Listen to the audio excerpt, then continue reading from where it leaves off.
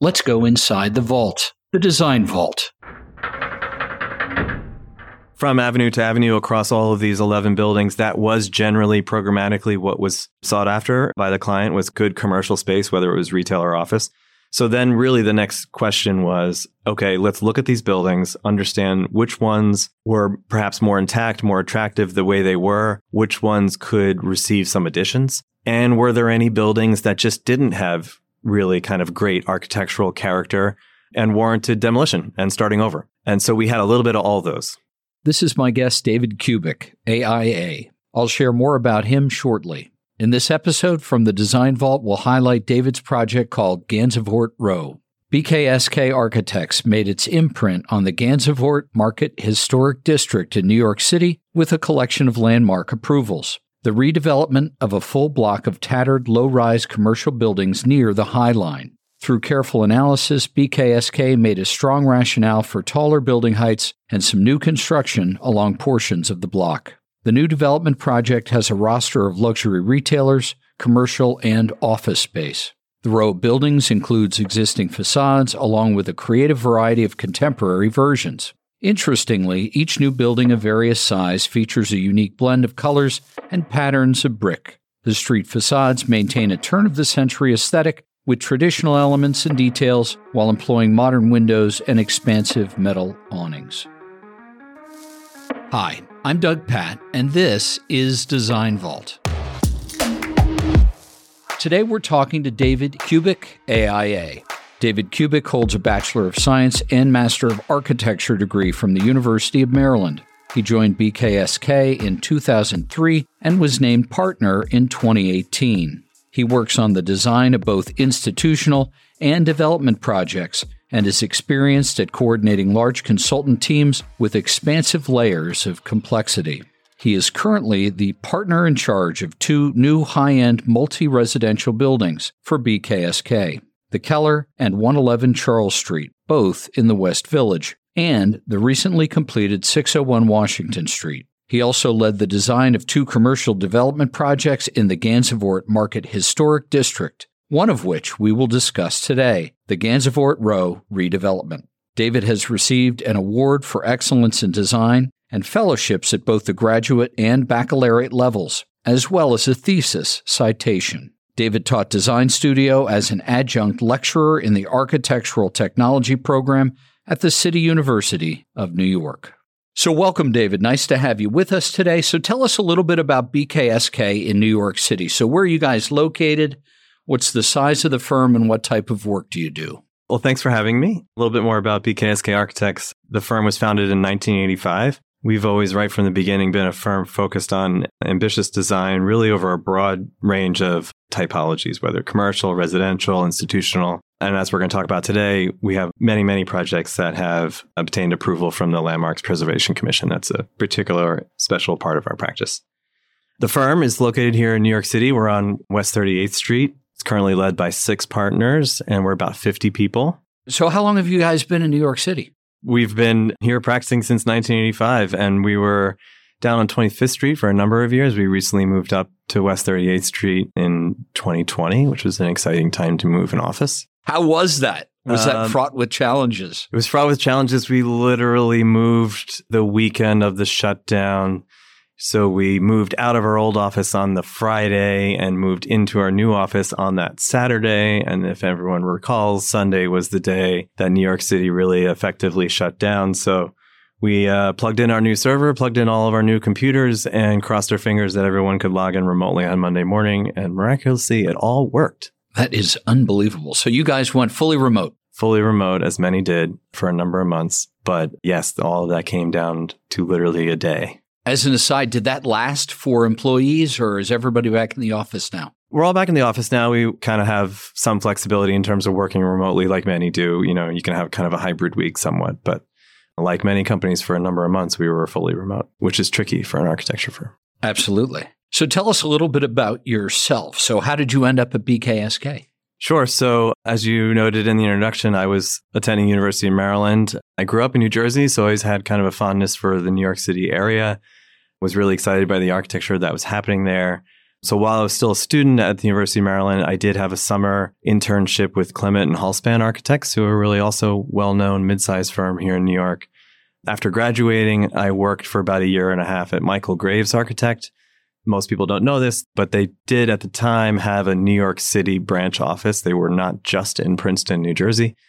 So I worked for them for a little bit. And then in 2003, I joined BKSK Architects. And at the time, I was really looking for work where I could have a heavy involvement in the creation of the construction documents and during construction administration. I loved the work that BKSK had. There was a real high level of design ambition, and you could tell there was a real study and appreciation for the craft of what they were making. And I loved the idea that I could be both involved in the design and documentation, as well as, have the opportunity to be on site while it was being built, which on some of the larger firms, sometimes that's not always in the cards. So it was a little bit of a shift for me to go to an office that was a little bit smaller, a little bit more locally focused, but it was something that I recognized I was really interested in, and BKSK was able to provide that. So it was a really rewarding shift, and I really enjoyed that practice. So now you're a partner. Has that changed at all? Your role in the office, or tell us a little bit about what you do now? Sure. So obviously some things changed, and I'm happy to say that many things haven't. Sure, my role has changed. I'm involved in more projects. I'm overseeing those projects in the kind of sort of senior leadership role you'd expect when you hear the term partner. And our office is a little bit bigger now than it was when I joined in 2003. But I would say that the ethos has not changed. And we still, as architects, as kind of a tight-knit group there in the office, we're still very much focused on what I was describing earlier, which is high level of ambition in the design work that we do. And we really like to understand how things get built and the craft in which it takes to build them. So we enjoy working with contractors. That's not an adversarial relationship. We like to be on site, and communicate directly with the subcontractors and the general contractors. And that's a process that we see can have a lot of opportunity for collaboration. And again, doesn't have to be this sort of adversarial standoff, which sometimes it can unfortunately sort of devolve into. But we try to make sure it doesn't go there and that everyone's working together in the sandbox to create something beautiful. Let's dig in here and talk about our building. Tell us a little bit about the Gansevoort Row project. So how did your office get the project? One of our existing clients, a client that we had already completed a number of projects with us, approached us about this project, Aurora Capital. I definitely can go on and on about that relationship. So we're really happy with that relationship. They're a terrific client. They understand what it means to do a project of quality. And so we were honored when they came to us about this opportunity. And this site, it's on the south side of Gansevoort Street, stretching from avenue to avenue, from Greenwich Street to Washington Street. It's really 3 pieces of property, but when you look across those parcels, it's really 11 individual historic structures that occupy these 3 properties. So it was really quite a collection of buildings and structures that we had to grapple with and understand. They were all a little different. Some were more carefully preserved and intact than others, but the entire site had to be presented to the Landmarks Preservation Commission, and whatever we designed, they had to approve. So what's interesting about that process, I think, right out of the gate is that if you're working on a site that is not subject to LPC approval, the very first thing you do is understand what the local zoning regulations allow you to build. How tall can I go? How big can I go and plan? What is the bulk that's permitted? How many square feet of floor area can I build? When you're in a landmarks district, you do not have rights to that floor area. You have to present a design that is compelling and as they deem, quote unquote, appropriate. It's often the case that you do not get to realize all of the square feet or all of the bulk that zoning might describe for that particular district. And that happened here too. We didn't reach the full floor area allowed. We realized a lot of floor area for the developer, which is of course good for them, but we did have to present something that was appropriate for the neighborhood, appropriate for the scale and the street and the specific site context that we were dealing with. So tell us a little bit about that. So LPC is landmark property? Landmarks Preservation Commission, so LPC for short. And you said they had to approve what you guys designed. How does that work? Because we're in a historic district, it's the Gansevoort Market District. Anything that gets proposed has to first go in front of the LPC group, and they have to review it and approve it before you can get your building permit, before you can get your approval at the local building department. So it's not a quote unquote as of right district where you just follow the local code, follow the local zoning, and you're off and running. We have this extra step of scrutiny. Whatever we present, they ultimately have to approve. I saw a great photograph I think it was on the website, from 1938. Mm-hmm. So tell us a little bit about the history of the site. Is it interesting? And why hasn't it been developed to this point? And what has happened along the way? It is very interesting. It has many chapters, which we could spend hours talking about, but I'll summarize it a little bit in the sense that there was a different types of buildings that were built here, whether it was a store and loft building or more of a warehouse building or purpose-built garage buildings. In this district, you would see many different types of buildings. It wasn't sort of so perfectly monolithic like in some other historic districts. And generally speaking, many of these buildings were built to a certain height, often around 5 stories, 6 stories. And then when the city kind of really fell into tough economic times, a lot of these buildings were cut down to 2 stories because it was a strategy for building owners to pay less in taxes. Unfortunately, a lot of these quite nice historic buildings would get cut down arbitrarily to 2 stories because that's just what made sense if you had a store and maybe one level of offices or storage above, but they didn't really need more than that. And this area of Manhattan on the far, far west side, became this sort of meatpacking district, and it just wasn't very desirable real estate in New York City for many, many decades. And then as economic growth has kind of pushed the city in the recent years and decades, finally this neighborhood has become a place where it's seen as advantageous to develop. Highline obviously changed a lot of that. The new Whitney Museum, being literally on the opposite corner from this site, changed a lot of that. And our developer, Aurora Capital, are really responsible for a lot of the development in this neighborhood. So they've really boosted the appeal and the economic viability of this neighborhood. So it was interesting to really understand the history of those buildings. And it was sort of time for the next chapter of what could happen with these buildings. And so your original reference, the 1938 photo, we looked at a lot of that carefully because it was obviously history and context that matters when you're dealing with these buildings. And in some cases, there were narratives about bringing some of these buildings back up to their original 5-story height. And in other cases, not, which we can get into a little bit more specifically. But yeah, it was a bit of a mixed bag.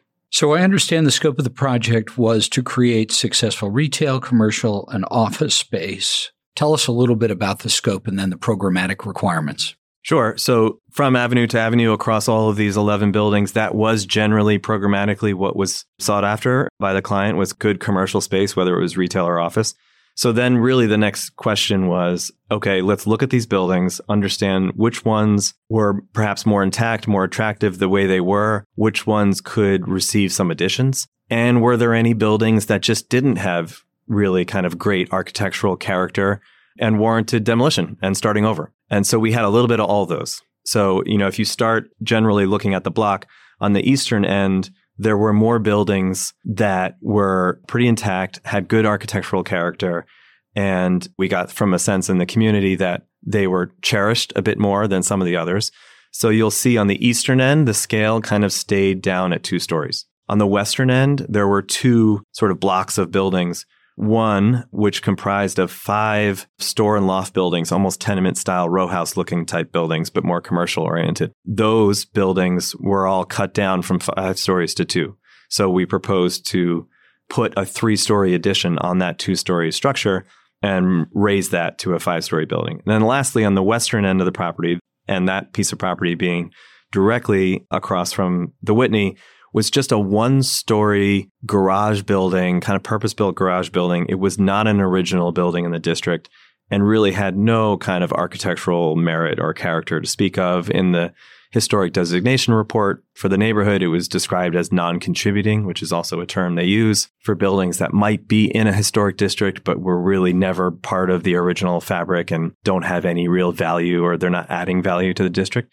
So that was a corner property that was deemed acceptable to kind of demolish, remove that 1-story structure and build something brand new. So on that far western end, we proposed a new 6-story kind of warehouse loft looking building. And this goes back to the strategy of where is it viable to add bulk and square footage for the developer to kind of realize their investment, and where does it make sense to not do that? And so it wasn't a sort of perfect, even monolithic approach. Let's just add 2 or 3 stories across the whole block from avenue to avenue. We didn't do that. We said, you know what? On the western end, it makes more architectural sense to grow the properties and go higher. And on the eastern end, it makes more sense to keep them a little lower. What was also interesting about this project was you could imagine the owner could have very easily said, okay, we have 3 pieces of property here. Let's go to 3 different architects and just treat them like 3 individual projects and go to landmarks 3 individual times.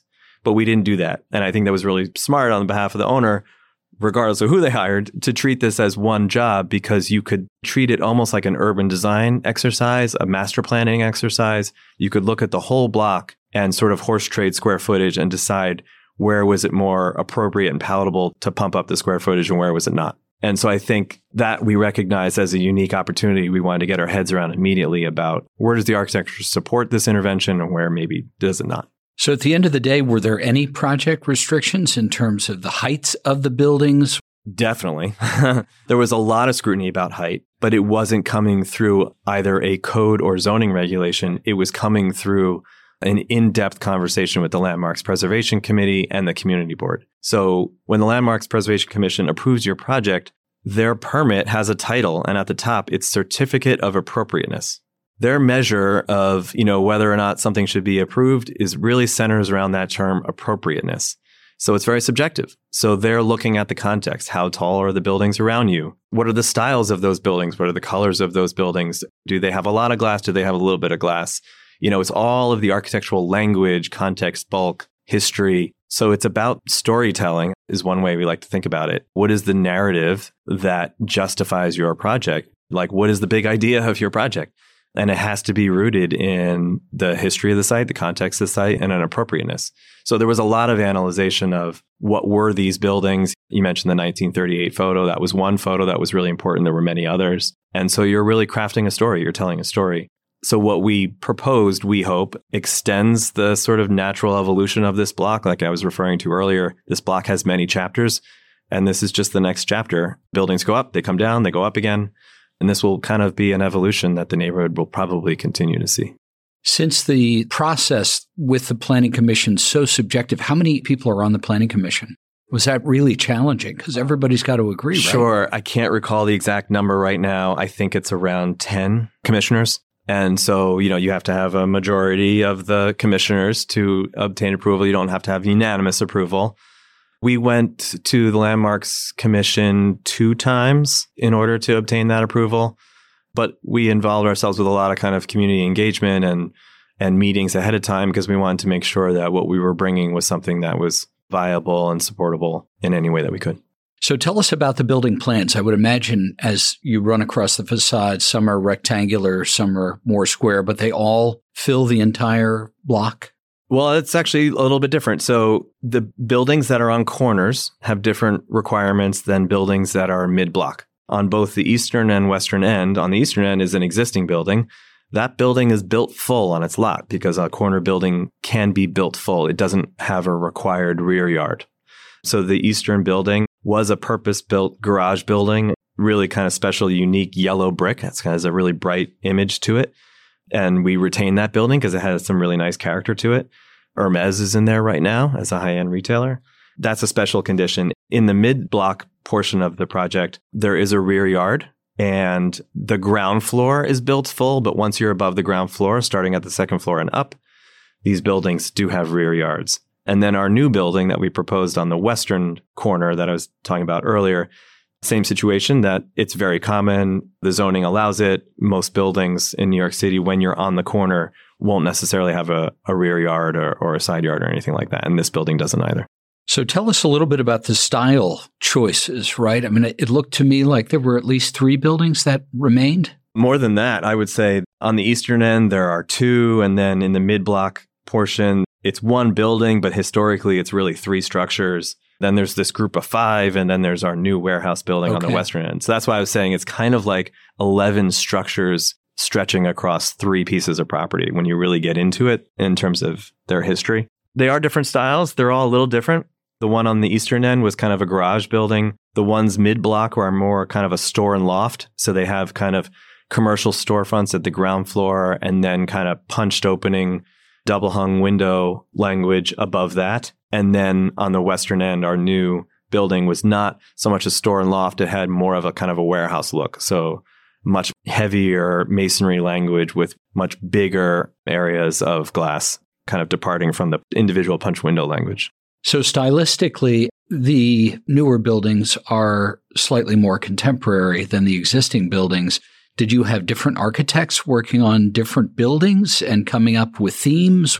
We definitely had a pretty substantial team on this project, and we are very collaborative in the office. So regardless of what level you might be practicing at our office, we're all at the table together. Everyone's contributing ideas, which we think is a great way to work and really fun.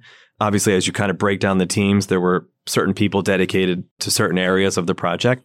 I also worked really closely with my partner, Todd, on this project. He had a deep involvement in this as well. So it was really kind of two of us on this.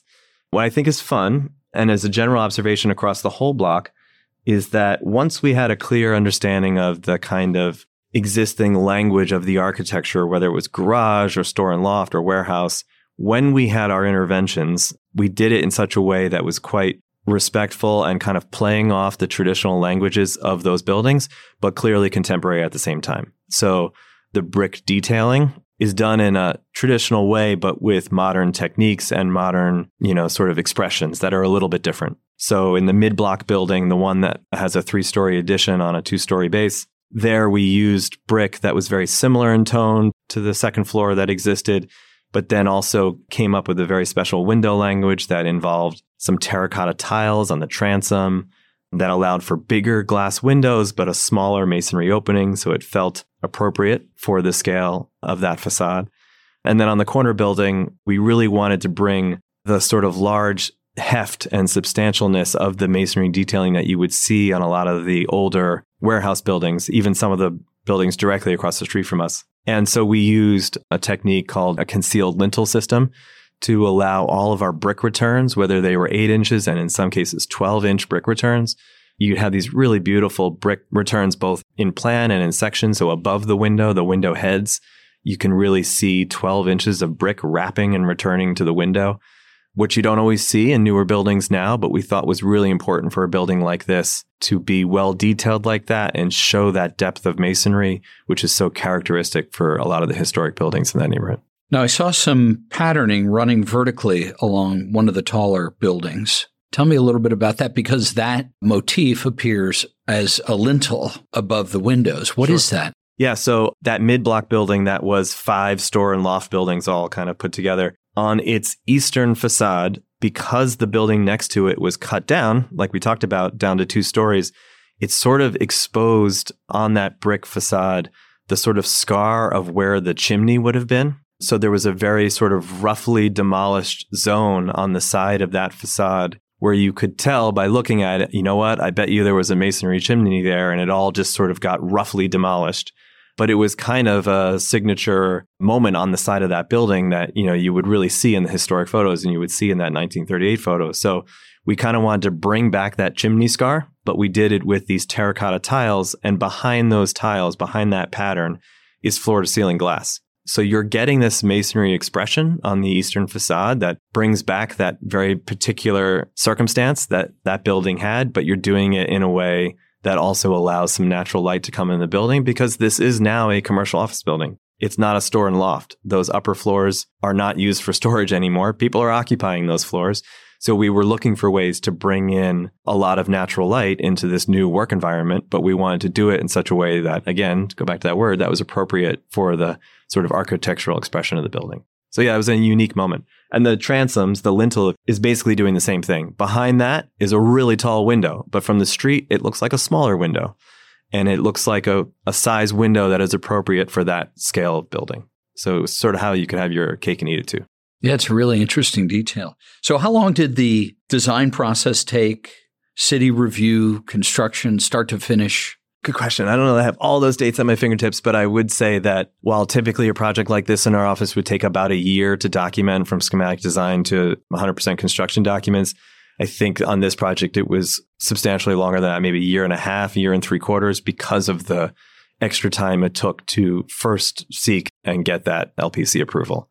Once the approval's in hand, then we can really march forward and finish those construction documents. And then the construction itself, I believe, took about 2 years. How many sheets were in the set? It's definitely over 200. It's probably approaching 250 sheets or something like that. Yeah, it's a big undertaking. Did you guys model this in 3D? This entire city block is in Revit. It's all one Revit file that can be broken apart because we had to issue it as 3 sets of construction documents, going back to the fact that this is 3 properties.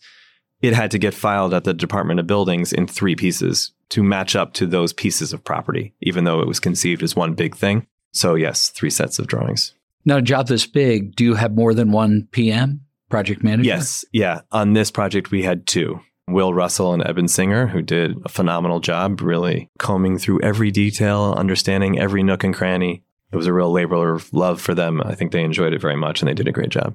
So this question comes up a lot. Did sustainability ever come up in choosing the materials for the project? And clearly brick was already out there. Did you guys just say, okay, this is what we're going to do? We never even thought about another material? Yeah, so this project didn't seek any particular certification, but there were many sustainable elements that we tried to incorporate whenever we could in terms of material selection.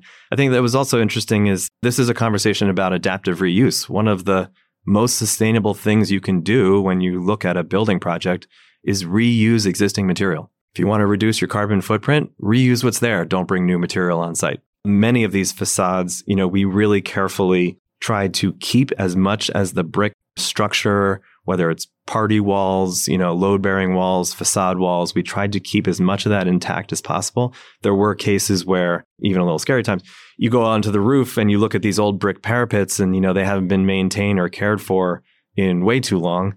And the mortar is at this point dust, and you can literally just take your hand and take the bricks off, which it was time. We are also very grateful that this project happened when it did because, I think it saved these buildings too. They really needed this intervention. They needed this next chapter in their life. So we, in some cases, had to demolish brick walls and keep all the brick and catalog it, put it down on the floor, label it so that the masons could take it and then put it back up and reinstall it. So we did a lot of that careful work in the restoration. And then much of the new either additions or buildings that we designed used brick. And it was a direct sort of reaction to this historic neighborhood. There was just an abundance of it, frankly, used in many different ways, many different colors. And it was really sort of a core ingredient, if you will, to any of the architecture that you might propose here. So I haven't seen any of the interior photos, but do we end up seeing brick on the interior of any of these buildings? On some of them, again, particularly in the places where they're existing. So in the existing 2-story portion of that store and loft building, every 25 feet was a load-bearing brick wall. Many of those are still there, and the retailers who took those spaces did not cover them up, which is great. We love seeing that. So you can really see a lot of that character. And some of the buildings on the eastern end, you have moments to see some of that brick too. It looked to me like there were at least 2 different brick colors that were really unique to this job. Could you tell us a little bit about that? So the 2 brick colors on the project that we're talking about right now is a kind of a standard red brick that went on our 3-story addition over the 2-story existing structure. And that was kind of a nice interplay between a nice textured, more modern looking red brick, but clearly still relating to the historic red brick that was right below it. So you can distinguish the difference, but it's subtle. On the corner building, there's a more sort of neutral, what you might think is a more modern brick color. It's a Glengarry Glacier gray brick. It has a lot of kind of nice texture and variation to it, which we were really attracted by. And it is perhaps a little bit more neutral, a little bit more contemporary of a tone. That said, there are many large 6-story warehouse buildings directly across the street from us on Washington Street on that block facing the river. And many of those buildings had some pretty neutral tones in their brick selection as well. Maybe perhaps a little bit creamier, a little bit warmer, but not that different from what we were proposing there. So we thought it was kind of a nice sort of interplay between those tones and still felt quite appropriate in the color. And how did you guys ultimately find the right colors for the bricks? Did you guys simply have samples in the office, or did you go out and take a look at them? Yeah, both. So we really want to gain all those samples in the office and kind of build a library that we can consider. We looked at mock-ups on site to make sure that we were really happy with it, and just walking around the neighborhood, looking at these tones and seeing really how they relate. So again, it's nice to feel like the selection is growing right out of the context, but with a little bit of a modern twist, we think is actually quite nice. And that brick in particular, we really loved the variation in the shading. You get kind of different colors within it. There's a little bit of texture and stippling to the brick finish as well. And we kind of joke around that sometimes if you look at a material sample up close, you think it looks messy, But it's that messiness when you put it at a building scale or an urban scale that really makes that brick look good and crafted. So having that texture, we think, is kind of important. It's a really good point. So did your team learn anything interesting through the design and construction process? Anything come to light that was like, this is kind of cool? I think what's just fun about designing in brick is it's a particular knowledge set. It's kind of its own craft or game, if you want to call it that. You really have to think about the module of brick and how it wants to be used. We know a typical module for brick is either 8 inches or 12 inches, quite commonly. And when you start designing your building, you have to be thinking about that brick module from day one, how it courses out vertically, how it courses out horizontally. There were moments we learned a little bit of the hard way where we thought we had it exactly right and we didn't have it exactly right and we had to make changes on the fly, work carefully with the subcontractor. But you can't ignore the module of brick. You have to kind of work with it, don't work against it. And your details should sort of celebrate the natural dimensions of that brick.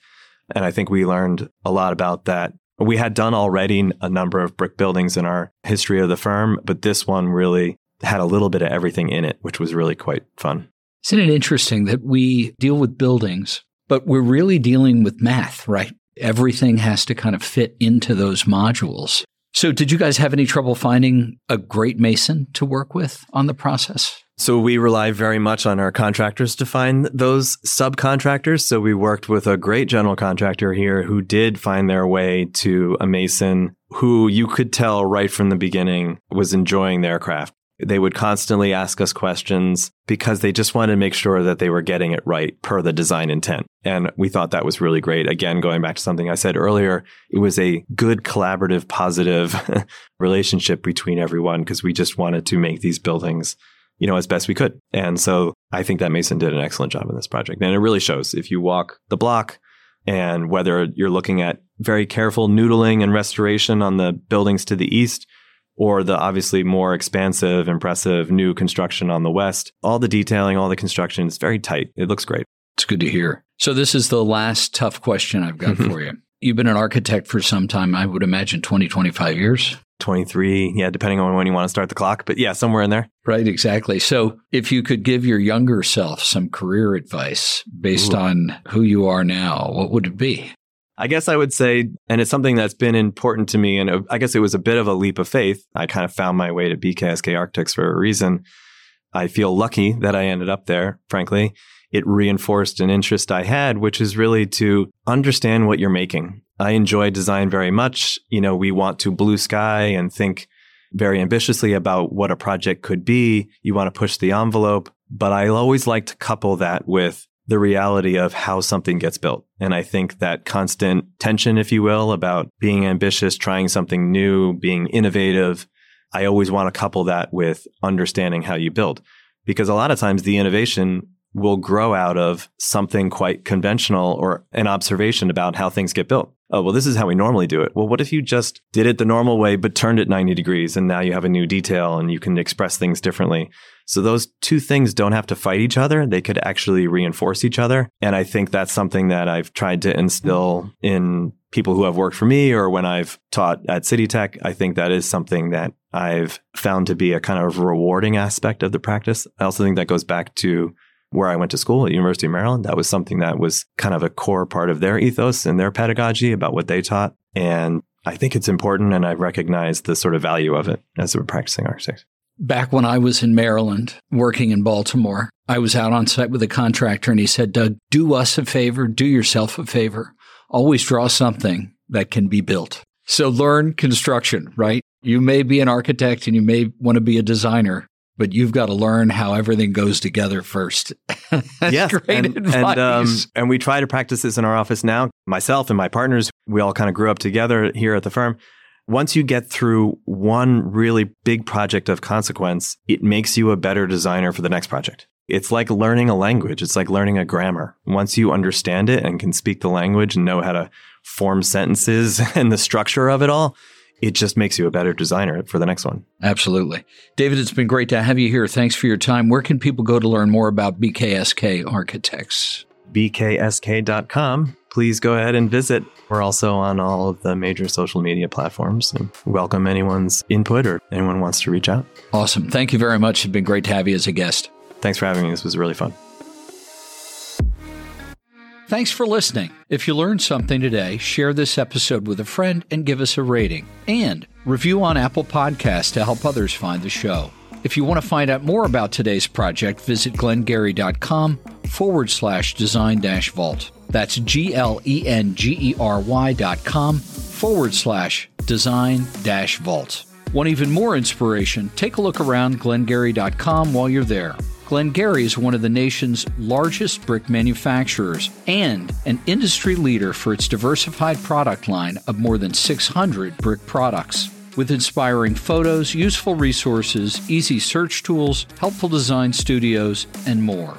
I'm sure you'll find the inspiration you need to stretch your imagination.